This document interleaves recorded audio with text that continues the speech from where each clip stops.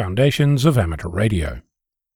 In our hobby, we regularly invoke line of sight when we discuss the VHF and higher bands. It's a simple concept to help describe when two transceivers can hear each other. The process evokes an image of a beam of light travelling unobstructed between the antennas at either end. Some might picture a laser, others a flashlight. Both are useful to become familiar with some of the concepts. If there's a pole between the two, a laser beam, unless it's particularly powerful, won't go through to the other side. A flashlight beam, on the other hand, might fit around the pole and still be visible at the destination. That illustrates that objects can get in the way of a signal, reducing strength and sometimes blocking it entirely. But it's not the only effect at play. Imagine a building with a mirror glued to its side. If you shine a laser at an angle at the mirror, you can reflect the light off the mirror and essentially still land on target. This is useful if you want to avoid an obstacle directly between you and your destination. The reflected light travels a different and slightly longer distance than direct light would, but if there's no obstacles, both will arrive at the destination. This is an example of a multipath, where the same signal arrives at its destination using multiple different paths.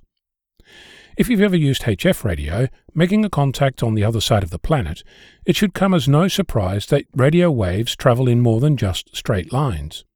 Depending on frequency, radio waves can be affected by phenomena like ionospheric reflection and refraction, atmospheric ducting, and even bounce off water, the ground, mountains, hills, and objects like buildings, aircraft, and even water droplets along their path.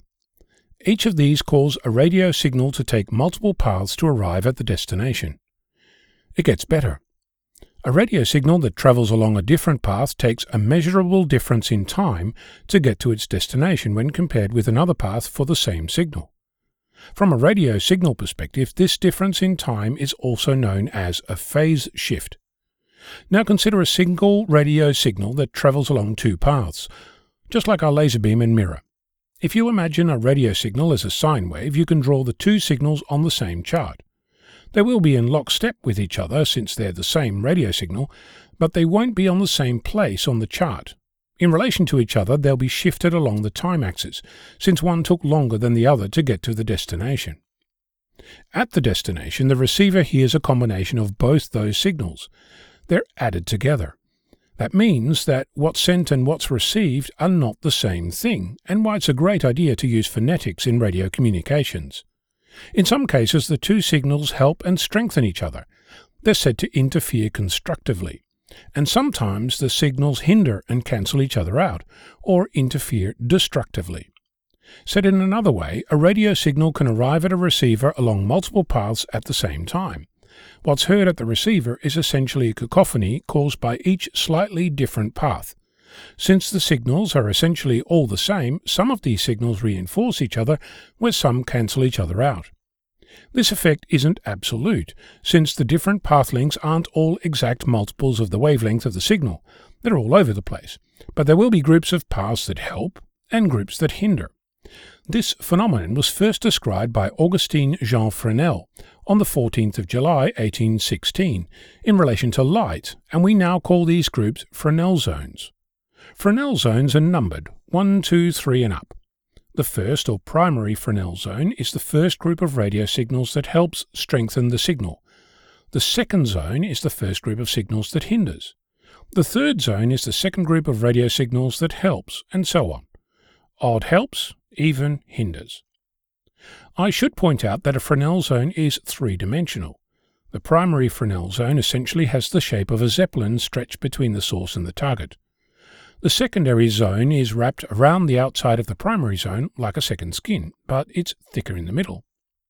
In practical terms, what this means in point-to-point radio communications is that your antenna needs to be located in a place where most of the signal arrives.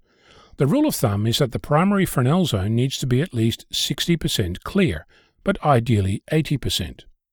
If you're in a situation where a receiver is moving, say in a car, you can imagine that your antenna is moving in and out of direct line of sight to a transmitter.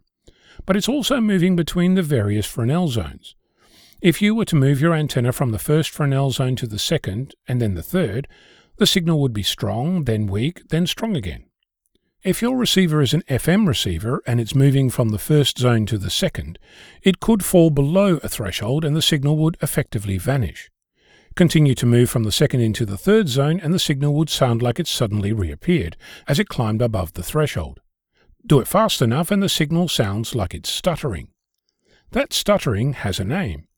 In amateur radio we call it picket fencing or flutter, and it's commonly heard in mobile situations on FM transmissions on the VHF and higher bands. But it can be caused by other changes in propagation distance, for example an antenna moving in the wind. The higher the frequency, the less movement is needed to experience this.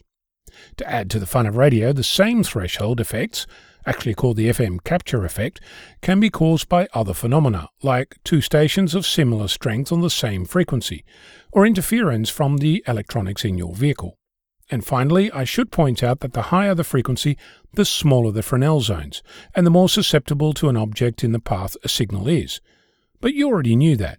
A pole will block a laser beam, but not a 2-meter conversation on the local repeater. So, line of sight isn't just a straight line, it's a whole lot more fun. I'm Onno, Victor Kilo 6, Foxtrot Lima, Alpha Bravo.